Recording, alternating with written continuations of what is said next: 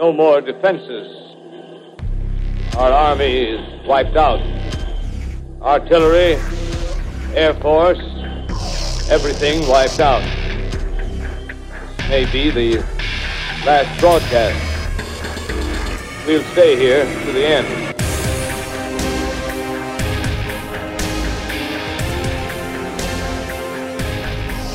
Welcome again to Media and the End of the World.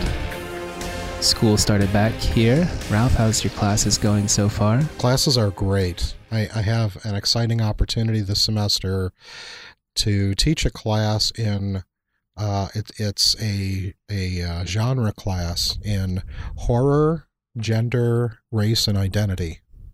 And I am so excited to be teaching this class because we're going to be able to watch some wonderful films. And we had a great conversation yesterday in our first class where I got an idea of the range of students. And it really was a wide range from people who watch horror films and don't get them to people who like the supernatural horror stuff like The Conjuring. Several people mentioned The Conjuring specifically.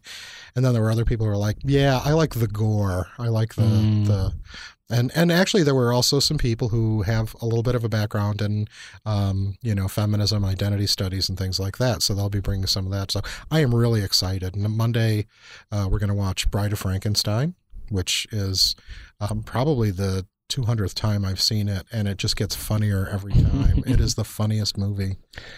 I don't want you to have to give away the magic if you're holding anything out for students and they happen to be listening, but how do you put together a syllabus for something like that? And then also, do you kind of shift it throughout the semester? Do you read the room a little bit and move from one piece of media to another, or do you have it planned out pretty well in your head? The people I respect a lot are really strict about it, and I'm not. Yeah. So I do what I would not advise other people to do. But I think part of it is reading the room and getting an idea of, what's going to.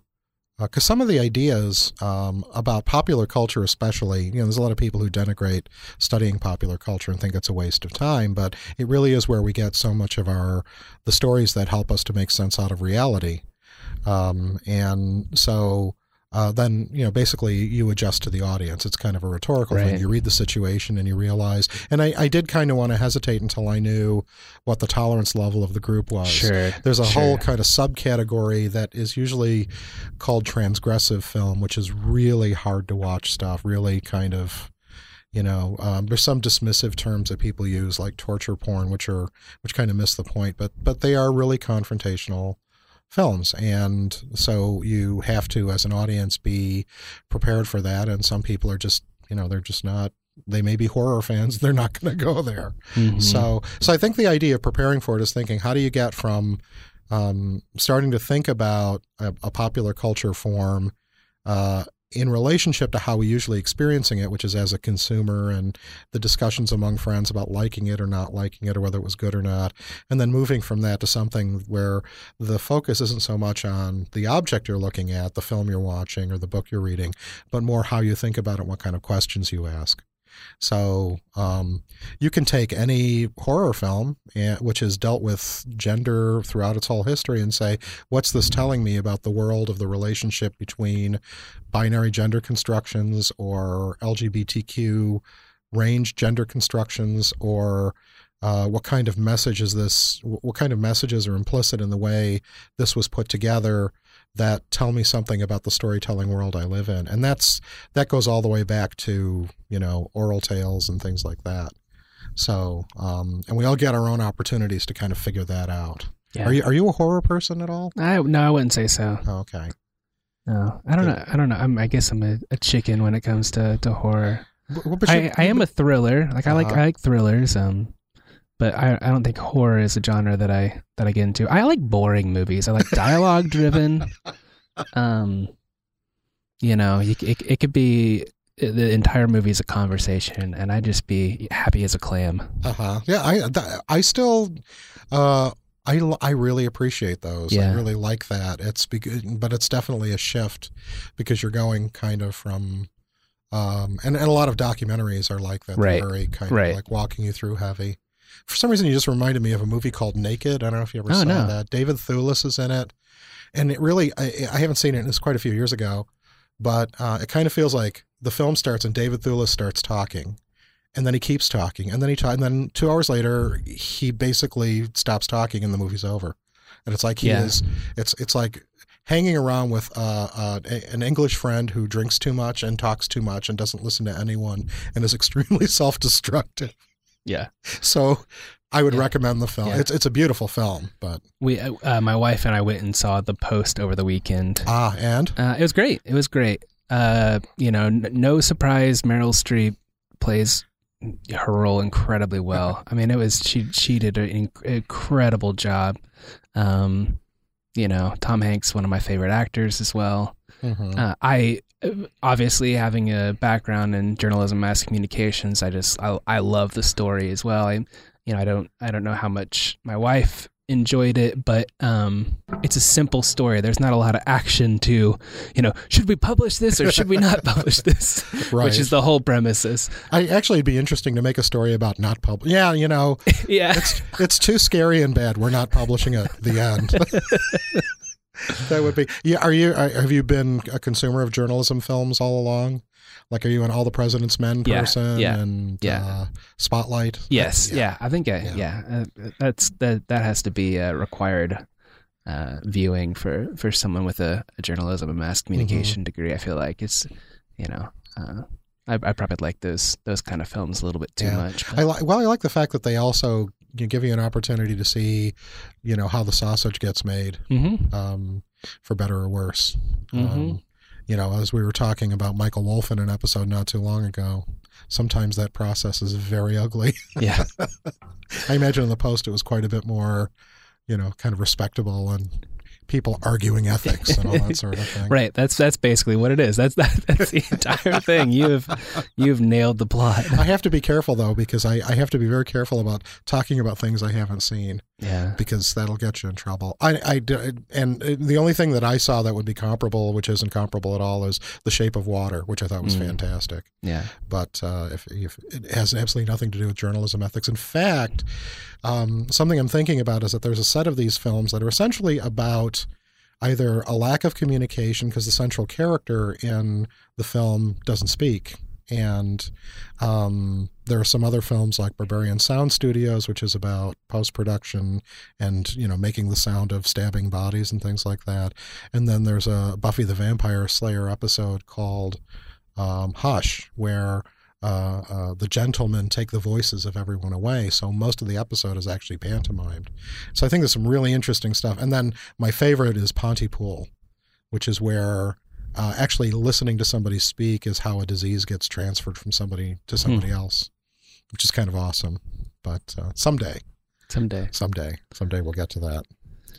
Oh, I think you said sausage. So I'm going to make my transition. Speaking of sausage, have you heard of the latest Facebook story? I have not heard the latest Facebook story. Okay, so Mark Zuckerberg put out as every press release is on Facebook, a Facebook post. And I want to read a little bit of it, just for some context. It's fairly long. I'm not going to read the whole thing, but he says, "We built Facebook to help people stay connected and bring us close together with the people that matter to us. That's why we've always put friends and family at the core of the experience. Research shows that strengthening our relationships improves our well-being and happiness. But recently, we've got feedback from our community that public content, posts from businesses, brands, and media, is crowding out the personal moments that lead us to connect more with each other." Then I'm going to skip down to where he says, "We're making a major change to how we build Facebook. I'm changing the goal I give our product teams from focusing on helping you find relevant content to helping you have more meaningful social interactions. As we roll this out, you'll see less public content like posts from businesses, brands, and media. And the public content you see will be held to the same standard. It should encourage meaningful interactions between people." So basically, what Zuckerberg is trying to he's trying to convey that it's all about the end user and meaningful relationships and blah blah blah. So I'm boxing out media and pages Unless you want to be a paid advertiser, then of course, we'll find space for you. But there's been a lot of talk about how this affects media because for the past few years, media has really been bending to the will of Facebook. That what's been talked about is no one goes to the media's websites anymore. They get it from Facebook. And even we heard that was something that Chris Gilliard mentioned in our last podcast, that youth consume the majority of their news from Facebook itself. And some of the ways in which the media is bent, right, is they've decided to make short videos and embed those directly in social media platforms. They've started to format their articles in ways that that the beast likes to be fed the best. And now what Facebook is saying is, we are changing our algorithm, sort of, unless you're going to be paying to have your space on it, we're probably going to start removing a lot of that. And so the only news that's rather than the way that you will see a, say, Boston Globe article is not by Boston Globe posting the article, but by a friend of yours posting that article or resharing an article that's from an actual person itself. So when they use the phrase meaningful interactions on Facebook, what comes to mind to you? Like, what do you think of as like a meaningful interaction? Well, this is tricky, right? Because how does the algorithm decide what's meaningful? Is it like the amount of comments something gets, the rantiness that ends up coming out of it? Is there some kind of emotional rating that you should be getting for something that's meaningful? I don't know. I think it's a very tough thing to try to categorize because, clearly, there used to be like clicking on like, which seemed like a minimal commitment, and now you can click on love. Yeah. So is that, relatively speaking, more meaningful, or is it still just basically a toss off click or something like that? Yeah. And I'm not exactly sure. Like, was the fake news problem that people were posting articles to pages and then just organically that was getting shared a lot? I don't think so. I think the advertising platform on Facebook had a lot to do with it. And I don't think that completely removing the fake news creators from this is going to stop, Aunt Sherry from still posting articles that she finds across the web and sharing those as well. So. Yeah, because there's always this kind of negotiation between what you want to use it for and what it wants to be used for. Very much, again, going back to what Chris was saying, in that it wants to be used as basically a vacuum cleaner on your information stream on what you dump out. But it also wants you to, the thing that I always found the most fascinating in the whole kind of Facebook universe was when people from sort of one part of the world and people from another part of the world that were both connected to me historically are directly interacting with each other, which is completely like an unintentional side effect. When there's an argument going on between somebody I taught as a high school student in like 1988 and one of my current students and somebody I went to college with, and they're arguing about something that's relevant. And this doesn't happen a lot, but when it does, it's actually kind of awesome. That is meaningful, right? To you, whether it's a good or bad argument, right? It's like having a train wreck in your photo album, All of a sudden, everybody's on the same page. Actually, I have to tell you a funny thing. We were looking at a photo of my two daughters, and there are two copies of this photograph in the same room. And in one of them, there's something that looks like a little floating red balloon in the upper right-hand corner. And so my wife is pointing at it and going, "It's it." And I looked at the other copy of the picture, and it's not there. Oh, man, that's awesome. That's cool. So our photographs are being haunted. Yeah. I wanted to point to one tweet that I saw from Elizabeth Spears, who's the former editor of The Observer. She says, Facebook favoring posts from friends and family is nice in theory, but if the point is to reduce fake news and filter bubbles, it makes filter bubbles worse. And it can make the fake news problem worse if friends and family are regular consumers of fake news, right? Yeah. So I think that gets the point really well. Do you feel like there was a chunk of your life where the filter bubble wasn't something that you were worried about? Like, is it something that becomes a growing concern, or has it kind of always been there in a way? It is a growing concern. In fact, I published a blog post about this. So just yesterday, it's sort of, I didn't get into it too much, but just about my media consuming habits and who controls those. And I wrote that I was joking with a colleague that my solution to getting out of the filter bubble is email. And that I've started signing up for email subscriptions, to like the New York Times Daily Email or the Columbia Journalism Review. It does a great, it's called Media Today, is this column that they put out every day, and they send it in an email format as well. And it's still filtered, right? It's filtered through the editorial board of those specific media entities. But I trust those more than I trust Facebook algorithms, or I trust the people that are sharing them on there. And so I'm not trying to completely remove myself from any of those platforms. I don't really, there's been times where I've thought about potentially shutting down my Facebook account and whether I need that or not. I'm not really there, but I definitely want to limit the amount of time that I spend on there. And I would really like if I didn't constantly give in to the urge to check one of those. And so what I've tried to do with myself is say, if I get a daily email, hopefully I read it in the morning. Hopefully it's not something that I'm going to throughout the day as much as I am, because I do feel like there's a level of negativity that's getting passed through social media that I'm not quite sure is the most healthy thing for me personally right now. So well, there was what you're saying is kind of reminding me of the Dr. Andrew Wiles, on some of his advice pieces, as sort of self-help pieces that would appear on public television. And I remember he was doing one that was arguing for a news fast. And what he was basically doing was identifying the consumption of news, and you can think of that as the consumption of Facebook or the consumption of Twitter or the consumption of fake news, however you want to think about it, because of its kind of attractiveness and the bottomless pit that it becomes, that, you basically set up a regimen of cutting down and cutting down and cutting down and trying to have it be less of a factor in your life, because basically his simple argument was, it's making you unhappy, so stop, Yeah. And, I like that. I think that gaining control over it, like what you're suggesting about how do you regulate the time that you spend in different media, is really important. Yeah. And being conscious of it. And then,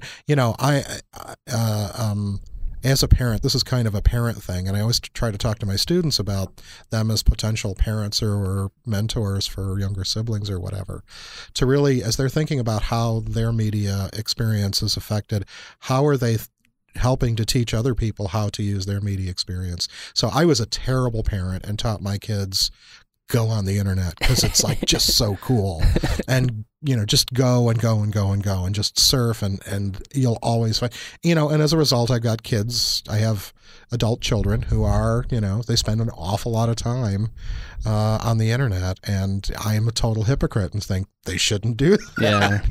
But, Yeah, we have very young children, and that's a constant conversation, is to what degree should our children have touchscreens, in front of their faces at all times. And in a lot of ways, I've watched my daughters learn so much from their ability to, there's a lot.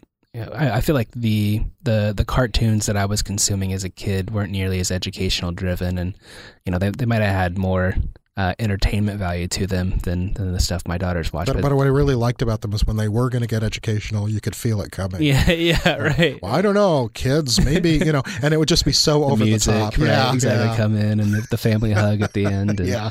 But there's a lot of, I feel like the entire Disney Junior and Nick Jr. It's all educational stuff at this point, almost too much, like there's that you can't get away from it. But yeah, something we talk about a lot. And the other point I was thinking about was an article that I saw in the New York Times that was, thinking about how much has this changed over time, right? And New York Times did an interactive piece, which was really interesting, looking at 50 years later, what would it be like to get push notifications in 1968? right? Which is a really, if you talk about the story of 1968, it's very familiar. Not so familiar in that like the Vietnam War is like ramping up, but you saw a lot of geopolitics happening. You saw a lot of things happening as far as civil rights. You saw the assassination of Martin Luther King Jr. and Robert F. Kennedy. And Lyndon B. Johnson decided that he wasn't going to run for re-election. So there's a lot of unrest within America as well. And I can't imagine, or I would like to ask people, what was it like to go through a similar period of just what feels, I don't know what the best term for it is, social unrest, as far as what was happening in the media itself. But I recommend people reading that piece and just kind of seeing it and seeing all the news stories that are popping up as you go through the transition from 67 to 68 in the same way we might be transitioning from 2017 to 2018 as well. Yeah, there's certainly, it's worth talking about what induces kind of cultural trauma. And then also something that there's some study of is how does trauma get passed from one generation to the other, and what can be done about that. And on that note, I wanted to mention that currently this past Monday on PBS on Independent Lens, they ran probably my favorite documentary from last year, which is called "I Am Not Your Negro." Which is an amazing, and I just wanted to mention it because it's available to stream on PBS right now. So all of anyone who is trying to get some kind of an understanding of what happened in the world of civil rights in the media world between, say, the mid 1950s and then when James Baldwin was writing this. In 1979. It's a fabulous documentary. It's basically based on 30 pages of something he was writing that was going to try to essentially explain where things were in Black America by looking at Medgar Evers, Martin Luther King, and Malcolm X, who were people that he knew, people who had all, were murdered. And in ways that were very traumatic for not just for the African American community, but for the American community. And Baldwin is such a brilliant crafter of words. And you don't even. I remember when we watched it and we paused about halfway. The first time I saw it, we paused about halfway through, and somebody said, "Gosh, that really doesn't sound like Samuel L. Jackson." And I'm like, "That's Samuel L. Jackson," because he's just doing he's being just like a regular person, not sort of his persona. Right. But it's a really fabulous documentary, and so I cannot too strongly recommend it. It's just a great way of kind of understanding. And Baldwin, there's this complexity to it because, he loves people, and yet he is just horrified by them and by what they do because of their ability to turn ignorance into innocence. And he's able to turn phrases where you kind of get this really strong grasp on how, pretending that something isn't white supremacy or pretending that something is a level playing field introduces this kind of innocence about what's really going on. So it's just an amazing journey in that film. So it's I Am Not Your Negro, and if you just go to the PBS site, you can stream it for some period of time. I'd strongly recommend it. I want to ask a question. I think this can transition to some of the things that we were thinking about talking about as well. Is what do you think the role that media is playing in the potential for seeing a similar type of civil rights movement take place in today's era, in a world where it seems like a new thing, a new thing to kind of hang your jaw open at is dropped 3 times a day or every other day, right? Where you're like, I can't believe so-and-so said that, or that happened, or this story is being leaked. And my fear is that what we saw in January with marches and protests at airports, I feel like now it's and this is another reason why I feel like I'm pulling back, is because I feel like I've became more Gawker-like at reading news, right? I'm reading stuff, and we talked about this a little bit about the Gorilla Channel, right? It's just like reading stuff because like you kind of want it to be true, and you're intrigued by the fact that this is this possible or not? Mm-hmm. What's your thoughts on the role that the media is playing? Is it helping or hurting? Some of these issues. It's funny how much of what we talk about is actually ends up being in some ways about trying to deal with that, with the idea. We actually have these hilarious conversations where we say, okay, what are we going to talk about this week? It's like, there's never not anything. There's just, because of the way that the network brings so much material to your attention, to one's attention, and the revolutionary changes that are happening in media, and then like what you're saying, the fact that it's this bombardment of things. And of course, what gets obviously, in a way, lost in all that is reflection time. Yeah. Very smart people have written about this, losing the time to daydream, to sort of, it's like the slow genius idea, right? The idea that there are not eureka moments. Eureka moments are the result of a long process of trying to think through a solution to a problem over a long period of time that often involves being able to just sit and think about it, So sitting and thinking about not just, for example, what did Trump say? But then what did Trump say play itself out in terms of the people who were at the meeting? Yeah. How are people reacting to how people are seeing that? What does it mean? One of the big differences to me, for example, is that The Daily Show is now using the S word, I'll call it, just in case people are easily offended. But they're using it on a really regular basis now. They've changed. Yeah. They have knocked George Carlin down to 6 words you can't say on television because of the way the news story broke on that. Yeah. So does that mean we've started processing it? There's so much complexity to these things.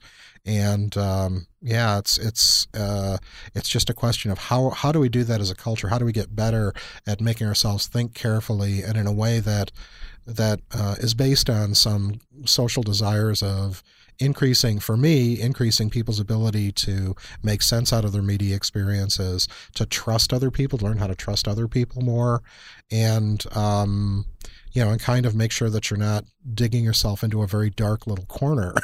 Yeah, because it's just so easy to do. Right. When we are in America in an environment where we live in a democracy, there are ways in which people can form opinions based, or they can make actions by their feet, right, by getting to the polls. And I'm curious about how this will or won't affect it. If the unrest, whether it's the unrest about the White House or Congress or actors, whatever it is, I want to make sure people are held accountable, and I don't know if media is helping there. Well, do you think that the kind of social interactivity is really providing a better opportunity for people to form these groups, take action, without necessarily having to go through, the more complicated face-to-face version?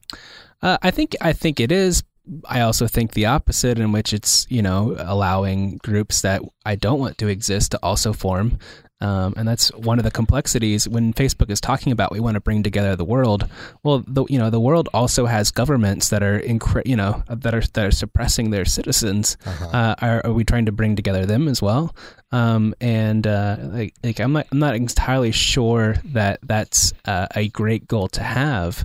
Is bringing it together in this unified sense, because I don't agree with a lot of the practices of the world. Right. Yeah. So and this is a lot of conversation that you've seen about Twitter. Like, there's a lot of things that Twitter wants to talk about as far as the way that they've played a role in political uprising in specific countries, but they don't want to also talk about the fact that they've also played an incredible role in the way letting all those happy, lonely white supremacists find each other.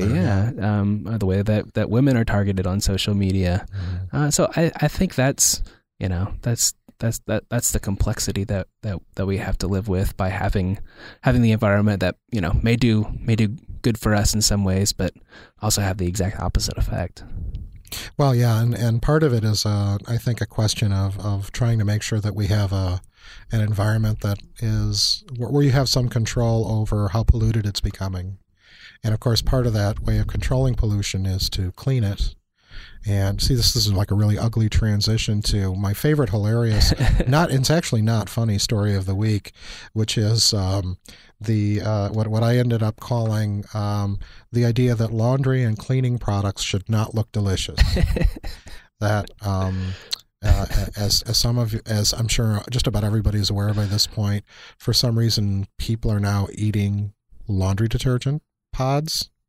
Like they're not just eating the powder or shooting the liquid down their throats. They're eating the pods, and I think that there's one of the things that the industry could do really quickly is make those things ugly, make them look totally unappetizing, and that because unfortunately there are a lot of cleaning products that just look like delightful flavors of things, and they're not. They're going to kill you, as what's happened with this rage that for some reason the what they're calling the Tide Pod Challenge is going. So so to set that up, and I haven't read anything about this, but I've heard about it secondhand. So there are people who are filming themselves trying to see how long they can keep a Tide Pod in their mouth before it dissolves, explodes. I'm not exactly sure. I haven't watched any of these videos. I'm kind of fearful to do so.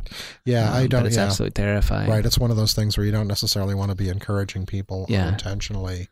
Right. But again, I mean, to our, the point about the technology that exists that allows you to essentially post any video that you want, whether it's Tide Pod challenges or suicide notes or live videos during crimes. There's a lot that I'm laughing because it's the absurdity. Yeah, right. It's not funny, right. But it's an absurd environment to be in. One of the upsides, and I wanted to mention one other little chunk of what's out there in the media sphere that's worth having a look at on a website called The Intercept. And one of the things that they have worked on is there were some recent comments that were essentially denigrating Haiti and El Salvador. We don't need to go into a lot of detail, just kind of reference them a little bit ago. But the thing that they bring up in this post that they put up on January 17th called White Mirror, which I think is also a great title. But part of what they're talking about is understanding that in Haiti and El Salvador and other places where the government's involved, there are historical contexts for this that it's one of those things that, again, I think a lot of the media environment that we're in is not necessarily good at having upfront, but it is good at connecting you to the resources that you can use to understand these things better. So finding out about the history of the relationship between Haiti and the U.S. and Europe, and to the extent that you can put those pieces together, it's extremely important, so that what's happening in a contemporary place like that, or El Salvador, or the Central American countries, or even Mexico, for example, which is a very, very complicated place. What are the historical circumstances that help us to understand how to think about these places in a much more complex way. So just wanted to mention that. So it's on The Intercept, and it's actually their latest podcast episode. We Can Do This. We can talk about other people. So they have Shout a out to other podcast podcasts. that talks about the importance of the historical relationship that we have to Haiti and El Salvador specifically. Oh, that's interesting. You're going to talk about a big book that you're reading. Oh, yeah. We were going to talk about our books. Yeah. Because Christmas is a great season for, if you have particularly generous, nice people, they buy you those books you would never buy for yourself because they're too big or too expensive. Well, I did buy this one for myself. Oh, you did? Okay. But well, just pretend and say you did it with a gift card you got from Sam's. Yeah. Exactly. No, so I got a book that's I've mentioned in previous podcasts that I'm a fan of the show Mad Men. I'm close to saying it's my favorite show of all time, although I'm not willing to lock it in quite yet. But a book called Mad Men Carousel, which is the complete critical companion. So it basically is every recap that Matt Zoller Seitz did for New York Magazine's Vulture blog. And then, and he started, I believe he started writing in season 4 and then went back. And then for this book has done now seasons 1 through 3. But I love it in that the fact it's got an incredible amount of, so I've started to do a little bit of a rewatch as much as I can. I was joking with my students yesterday in class because during introductions, I was having them tell me their name and hometown, what was the last show that they binged. And they had a bunch of shows I've never heard of. I realize that the space between me and students is vast. Was there anything that came up frequently, or? Yeah, but I can't remember the name of it. Okay. But there's definitely something they're way into. Maybe I should figure out exactly what that was. Something that the new season is coming up, but I have no idea what that is. But I was joking that binge watching for me is like one episode a night because I've got kids and I put them to bed and I'm exhausted, and so if we can watch a season in a week and a half or 2 weeks, like that's what I consider binge watching. So I watched about half a season of Mad Men over Christmas break, and have been reading the Critical Companion. But it's got a ton of footnotes, and then it's also got endnotes, which is really nice because the endnotes are sort of spoilers. But he's done a good job of taking those out of the reviews itself. So if you've never watched Mad Men, even, it's a great companion book to have because you can read it without really being spoiled. But if you have watched Mad Men, it'll talk about, this alludes to what ends up happening in season 4 or season 7 or whatever it is, and really tries to pull it all together. So that's really nice. And then again, it being sort of a historical piece, historical fictional piece, it fills a lot of gaps as far as what's happening historically. Mm-hmm. So it's been good. Well, so the book that I was going to mention, which I haven't started actually plowing through it yet, but I'm looking forward to doing so, is a book that came out in October called Pink Floyd: All the Songs, the Story Behind Every Track. So, and it's a massive book. It's the size of an encyclopedia because it is kind of that. And what it does is it goes through every song that they've done. And so I'm very excited because that's something that I think sort of like with the episodes you can do in pieces. Yeah. And finding sustained reading time is always a challenge. Yeah. So being able to do this and actually combine it with listening, because I want to use it as a motivation to go listen a little more carefully to things too. So I'm kind of hoping that that's the result of it. Yeah. Yeah. No, I enjoy seeing the social media posts that come out towards the beginning of the year of the stacks of books that people are reading. And so I made a tweet. I've since deleted it because I didn't get favorited enough to stay long enough. I thought it was funny. The world did not. But basically saying that I've already ruined my New Year's resolution to take a picture of a stack of books. I just want to tell one little Mad Men story. Yeah. You probably know, but when Mad Men went on the air, sometime shortly after it went on the air, some people who were really jazzed about it basically created Twitter accounts that were based on the characters. Mm-hmm. And so they were the character names and everything like that. And they were all interacting with each other as if they were the characters. And AMC got so mad. The relationship with Mad Men and AMC is really, really interesting. Yeah. And I've heard Matthew Weiner talk about it multiple times. It sounds actually like kind of an abusive relationship. He talks about how, season 1 had pretty average ratings. The debut for season 2 was pretty good, all things considered, but they were really downplaying it. And, just like Matthew, it's just not what we need it to be. And he wanted it to be a success, but they're always trying to play this game of, we need more out of it and we need more advertisers, and they're trying to drive a very different part of it. But I think, AMC got so much, I think, critical acclaim for having Mad Men and Breaking Bad and what was kind of happening at the time, and almost probably too much credit. And then obviously what ends up happening is Mad Men ends up going on a year hiatus because Matthew Weiner and AMC cannot seal a deal together. But what ends up happening during that period is they end up releasing, I believe it was seasons 1 through 4 at the time, on Netflix. And so in this period where a season actually ends up not coming out and there's a 2-year gap in between the seasons, a ton of people got into Mad Men by starting to binge watch the show on Netflix as well. So the second half had a lot of people come into it. But yeah, that the relationship between AMC and Mad Men is a really interesting one. AMC's had these. They've had these, like their tendency. It seemed like for a while to just fire any showrunner anywhere near Walking Dead. It's just like, no, he's gone. No, he's gone. No, yeah. So, kind of an interesting, almost like killing your darlings, kind of in a way, which I thought was really bizarre. Yeah, but. That's it's the industries are very complex and they're looking for very different things. Did you ever watch any of the series Outcast by any chance? No. There's an interesting thing because they ran the first season and so then there was a second season and I was very excited to see it, and then it ran in the UK like 6 months ago, and it has not aired in the U.S.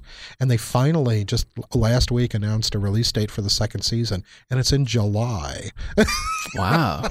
So it's one of those things where it's like, really, is this how you're really going to want this to roll out? Because they're, so what they're going to do is they're going to try to rebuild some momentum for it by making the first season available again for people on Cinemax, so they can watch the first season, and then the second season premiered in the UK on April 3rd, 2017, and I think like I said, the announced release date is I think July or something like that in the US. So that's kind of an interesting thing. And actually, as we were mentioning before, the idea that it's an integrated international environment means that maybe some of the programs in the U.S. have much more popularity in other parts of the world, and so it gets there quicker because they've negotiated the contracts in that way. So it's always interesting surprises out there. Well, anything else we need to do? Any props that we need to give? Just Cory Booker. Does he need props? Yeah, Cory Booker. I think maybe what we can do is recognize that Cory Booker created an incredibly passionate speech when he was talking to one of the people who was not admitting to remembering exactly what happened when he was speaking to the DHS, one of the representatives of DHS, the secretary of DHS, and it's a beautiful piece of video you can find on the CNN site, and you can listen to his very passionate discussion about people who are saying, well, I didn't notice, I don't know what the words were that were said, and his frustration with that. When ignorance and bigotry is allied with power, it is a dangerous force in our country. Your silence and your amnesia is complicity. When Dick Durbin called me, I had tears of rage when I heard about his experience in that meeting. And for you not to feel that hurt and that pain and to dismiss some of the questions of my colleagues, saying I've already answered that line of questions when tens of millions of Americans are hurting right now because of what they're worried about what happened in the White House. That's unacceptable to me. So just something in terms of a person who's got a lot to say and is very passionate about social justice. I think having a listen to what he had to say is a good idea. Good deal. All right. I think that's it from us this week. This is we actually have done 2 episodes this week. So if you haven't yet listened to the interview with Chris Gilliard, I highly suggest doing that. That was a real treat for us to get Chris and get him in the studio and get a little bit of his time. And I think it's a particular issue that goes unnoticed a lot. But I think you're starting to see a lot more of it. Yeah, so. we were lucky enough to see him do a public presentation shortly after that, where he went into more detail about the digital redlining and how that works. And it was it was to a bunch of faculty and staff here at the University of Oklahoma, and it was really well received. And really well done. So yeah. I think his ideas deserve the attention that they're getting. Well, great. All right, that's it from us. Until next week. Thank you.